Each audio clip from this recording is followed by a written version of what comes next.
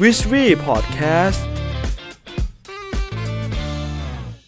สวัสดีครับทุกคนขอต้อนรับเข้าสู่วิชวี่พอดแคสต์ผม EP ที่86ครับ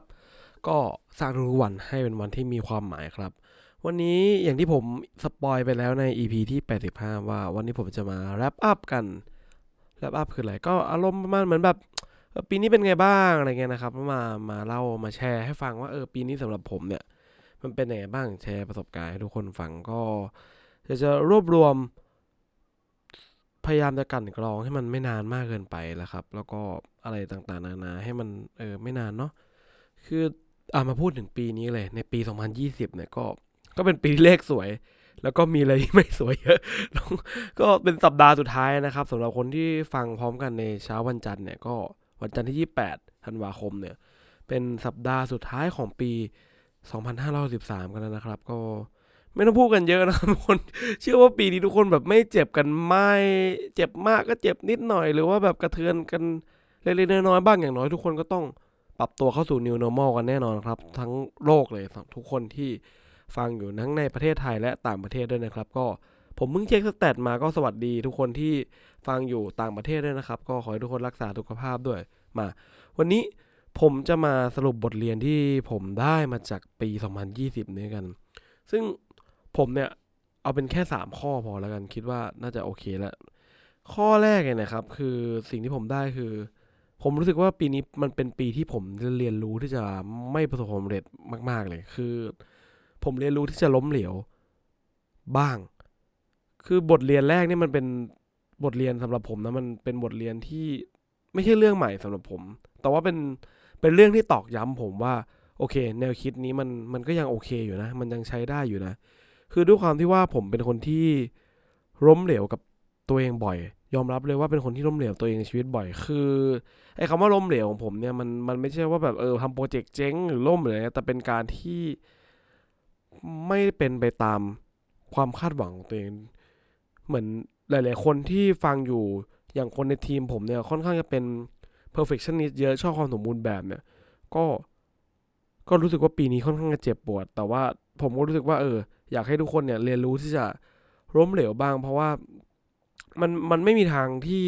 พวกเราจะไปถึงจุดที่เราไม่พลาดเลยไม่ได้หรอกอย่างปีเนี้ยผมว่ามันเป็นปีที่ดี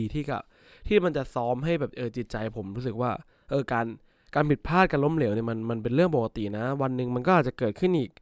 ต่อขอให้เราเนี่ยเรียนรู้ที่จะอยู่กับมันแล้วเริ่มต้นมันใหม่ดีกว่าครับอะไรประมาณนี้เนาะข้อแรก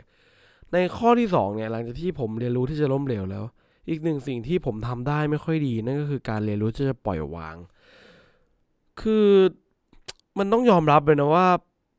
ผมเนี่ยเป็นคนโปรแอคทีฟมากๆแล้วมันทำให้ผมมีความดิ้นรนพยายามที่จะแก้ไขอะไรบางอย่างมันแบบเป็น mindset Superman อย่างที่ผมเคยพูดในพอดแคสต์ตอนอื่นๆว่าคือผมเป็นคนโปรแอคทีฟแล้วผมพยายามที่จะแก้ไขอะไรหลายๆอย่างที่มันเกิดขึ้นให้ได้ใช้คำว่าให้ได้นะแต่ว่าสุดท้ายแล้วมันก็มีอีกหลายๆปัจจัยที่ทำให้ผมต้องเรียนรู้ว่าแบบแบบเองไอ้เบนซ์มึงทำอะไรไม่ได้จริงๆอ่ะบางอย่างมันเองทำได้แค่รอหรือไม่ก็เองก็ต้องเปลี่ยนไปทำอย่างอื่นเลยนะเพื่อที่จะให้เวลามันผ่านพ้นไปบางอย่างเราก็ไม่สามารถที่จะโอเวอร์คัมเอาชนะการเวลาได้คือเนี่ยมันเป็นสิ่งที่ผมรู้สึกว่าผมต้องเรียนรู้ที่จะยอมถอยยอมแพ้ครั้งนี้เพื่อจะไปชนะครั้งอื่นบ้างอะไรเงี้ยครับก็อยากให้ทุกคนลองเอาไปปรับใช้กับตัวเองดูนะในข้อนี้ว่าการปล่อยวางเนี่ยจริงๆคำนี้พูดกันเป็นเรื่องปกตินะผมคิดว่าทุกคนก็รู้กันอยู่แล้วนะเรื่องการปล่อยวางแต่ในจังหวะที่มันเกิดขึ้นกับเราจริงๆเนี่ยมันโอ้โหมันก้าวข้ามมายากจริงนะครับในจังหวะนั้นสำหรับผมหรืออะไรเงี้ยที่จะปล่อยวางว่าโอเค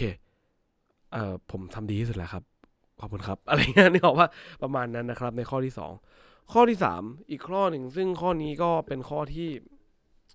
ผมได้เรียนรู้มาใหม่ในปีนี้เลยคือข้อแรกข้อ2เนี่ยผมถือว่ามันเป็นศัพท์ที่ทุกคนก็น่าจะเรียนรู้กันมาระดับหนึ่งแล้วในปีนี้อันนี้เป็นส่วนตัว personal นิดนึงนะครับคือสำหรับผมปีนี้คือการที่ได้เรียนรู้ว่าอะไรก็ตามที่มันทำให้เรามาถึงจุดเนี้ยมันมักมีโอกาสที่จะแบบไม่ทำให้เราไปถึงอีกจุดหนึ่งเหมือนเราต้องเรียนรู้ที่จะเปลี่ยนแปลงเครื่องมือหรือว่ายานพาหนะของเราอยู่เสมอซึ่งข้อเนี้ยมันไปตรงกับสำนวนของฝรั่งที่เขาบอกว่า what you what you get here what you get you there ของคุณมาเชลโกสมิธที่เขาพูดเอาไว้ว่าแบบอะไรก็ตามที่พาแกมาอยู่ที่เนี่ยมันจะไม่พาแกไปอยู่ที่นู่นนะไม่พาแกไปข้างหน้านะคือพูดไงเดี๋ยวหลายๆอย่างมันก็ผนวกกับข้อแรกกับข้อ2ของผมคือตอนแรกเนี่ยเราเนี่ยมีอันนี้ลองมันค่อนข้างจะปรัชญานิดนึงนะครับคือตอนแรกเนี่ยเราตั้งใจจะให้บางสิ่งในชีวิตเราหรือว่าบางอย่างที่เรามันเป็นแบบเนี้ยเราวางแผนแล้วว่ามันเป็นอย่างงี้แต่ว่าแบบสุดท้ายมันไม่ได้เป็นแบบนั้นแต่ว่ามันจะเป็นอีกปลายทางหนึ่งที่ยังเป็นปลายทางเดิมอยู่นะยังเป็นเป้าเราเดิมอยู่นะแต่ว่าที่เราคิดว่าจะไปจาก1สมมุติว่าผมบอกว่าผมอยากได้เลข3ผมบอกว่าเอาเลข2ผมว่าผมต้องทำให้ได้1+1แต่ถึงเวลาจริงมันกลายเป็นผมแบบ 0.5 บวก 0.5 บวก1อะไรเงี้ยมันหมายความว่าผมต้องเรียนรู้ที่จะปล่อยว่าบางครั้งผมมาถึงจุดหนึ่งแล้วมันไม่สามารถจะพาให้ไอสิ่งที่ผมอยู่ตรงเนี้ยมันไม่สามารถจะพาให้ผมไปถึงอีกจุดหนึ่งได้ผมแค่ต้องเลือกทางที่มันต่างออกไปจากที่เราคาดหวังจากที่เราคิดเอาไว้คือเหมือนบางครั้งเราชินกับอะไรบางอย่างที่มันอยู่กับเราไปทุกวันแล้วเราคิดว่าสิ่งนี้มันดีกับเรานะมันก็จะทำให้เราเนี่ยไม่สามารถจะไปต่อได้เราอยากให้ทุกคนเนี่ยลองฟังอันนี้ดูแล้วแบบอยากให้ทุกคนชินในการเปลี่ยนแปลงผมเชื่อว่าปีนี้หลายๆคนมีการเปลี่ยนแปลงในชีวิตค่อนข้างจะเยอะมีจุดหลายจุดที่เปลี่ยนบางคนเปลี่ยนงานบางคนเปลี่ยนอะไรต่างๆเปลี่ยนวิถีชีวิตแต่สุดท้ายเราก็ผมเนี่ยไม่ใช่เราเดี๋ยวใช้คำว่าผมเนี่ยต้องยอมรับว่าบางอย่างที่ทำให้ผมมาถึงจุดเนี่ย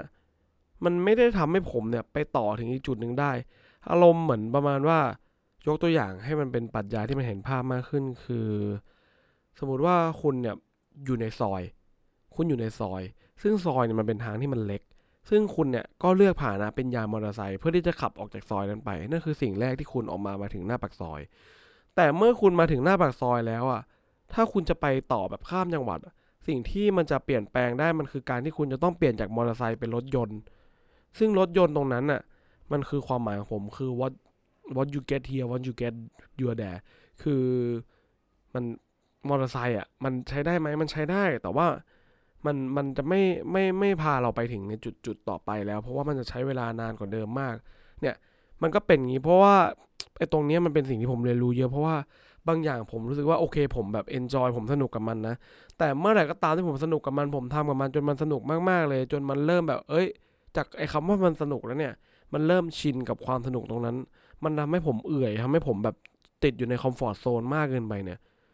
มันตอนนั้นเราไม่รู้ตัวว่าเราไปอยู่ตรงนั้นแต่ว่าพอเรากลับมานั่งเช็คลิสต์กลับมานั่งรีเฟล็กตัวเองกลับมานั่งสะท้อนความเป็นตัวเองใหม่เนี่ยเฮ้ยนี่เราอยู่กับที่มานานแล้วนี่หว่าหรืออะไรเงี้ยมันก็ทำให้ผมเรียนรู้ว่าโอเคมันเป็นปัญหาตรงเครื่องมือว่าคุณไม่มีทางที่จะทำอะไรเหมือนเดิมเพื่อจะได้ผลลัพธ์ออกมาที่มันแตกต่างนั่นเองนะครับโอเคนี่ก็คือข้อที่3ที่ผมได้เรียนรู้จากปีนี้ซึ่งเป็นข้อที่ค่อนข้างจะ personality นิดนึงส่วนตัวนิดนึงนะครับก็ลองไปใช้ดูผมแถมให้ข้อเนี่ยอันเนี้ยไม่ใช่สิ่งที่เรียนรู้มาจากปีนี้แต่ว่าเป็นสิ่งที่ผมเรียนรู้มาตลอดแล้วกันคือสุดท้ายผมว่าเราอย่าพยายามจะแบ่งแยกอะไรที่มันเป็นอะไรมากจนเกินไปสำหรับผมแล้วการแบ่งแยกมันเป็นแค่การจัดระบบให้เข้าที่สุดแต่สุดท้ายเขาเรียกว่าแบบมัน all for one ทุกสิ่งมันคือสิ่งเดียวกันมันเหมือนกับการทำงานการเล่นการเที่ยวทุกสิ่งเนี่ยมันคือการใช้ชีวิตอันนี้ค่อนข้างจะปรัชญานะครับปรัชญานิดนึงแต่ว่าอยากให้ทุกคนลองคิดตามดูว่าสุดท้ายมันคือการใช้ชีวิตจริงๆอย่าคิดว่าการทำงานมันคือการหยุดเที่ยวเพราะว่าเราต้องไปทำงานเราเลยไม่ต้องเที่ยวเพราะว่าทุกอย่างมันคือการมีชีวิตอยู่การ living การใช้ชีวิตการที่คุณตื่นการที่คุณไปหาญาติการที่คุณไปเล่นเกมกินเหล้าเจอคนนู้นคนนี้มันคือการมีชีวิตการที่คุณเจอปัญหาในชีวิตมันคือการที่คุณใช้ชีวิตได้ไม่ดีมีปัญหากับงานมีปัญหากับชีวิตมีปัญหากับเรื่องส่วนตัวนั่นแหละครับอยากให้ทุกคนโฟกัสกับทุกๆวันเหมือนเดิมนะครับเพราะว่าทุกๆวันเป็นวันที่มีความหมายจริงๆเราควรจะใช้ชีวิตแบบทุกๆวันให้มันสนุกอย่าคิดว่าไม่ใช่คำว่าสนุกเลยใช้คำว่าเป็นวันที่มีความหมายทุกวันบางวันมันคงไม่สนุกหรอกผมเชื่ออย่างนั้นนะครับบางวันมันก็ขมขื่นยิ่งปีนี้ก็ขมขื่นแล้ววันหน่อยนะครับโอเคครับสวัสดีส่งท้ายปีกันนะครับเราลุยกันต่อปีหน้านะครับขอบคุณทุกๆคนมากเหมือนเดิมนะครับผมยังคงขอบคุณเสมอที่แบบ อะไรก็ตามไม่ว่าจะเป็นอัลกอริทึมหรือว่าเป็นเพราะคอนเทนต์หรือว่าอะไรทำให้คุณคลิกเข้ามาฟังคลิปนี้แล้วก็เราได้มารู้จักกันขอบคุณทุกคนมากนะครับที่กดติดตามวิทวีพอดแคสต์แล้วก็สนับสนุนกันมาตลอดสำหรับปีนี้ขอบคุณทุกคนมากที่เข้ามาแล้วก็ใครเข้ามาฟังย้อนหลังก็ยินดีมากๆนะครับที่ได้ฟังประสบการณ์ย้อนหลังของผมซึ่งไม่รู้ว่าตอนที่คุณฟังอันนี้อยู่มันจะผ่านไปนานแค่ไหนแล้วหรืออะไรอย่างนี้ก็ขอบคุณมากครับที่ได้รับฟังประสบการณ์ผมในปีนี้วันนี้ก็ประมาณนี้ครับใครอยากพูดคุยกับผมสามารถเข้ามาพูดคุยกันได้ที่เพจ w i t v y Podcast นะครับคือลองเข้ามาคุยกันได้เรามาสามารถแลกเปลี่ยนกันได้นะครับมันการสื่อสารที่ดีคือการสื่อสาร2 ทางเสมอครับผมหวังว่าเรื่องนี้มันจะช่วยสร้างวันของคุณครับ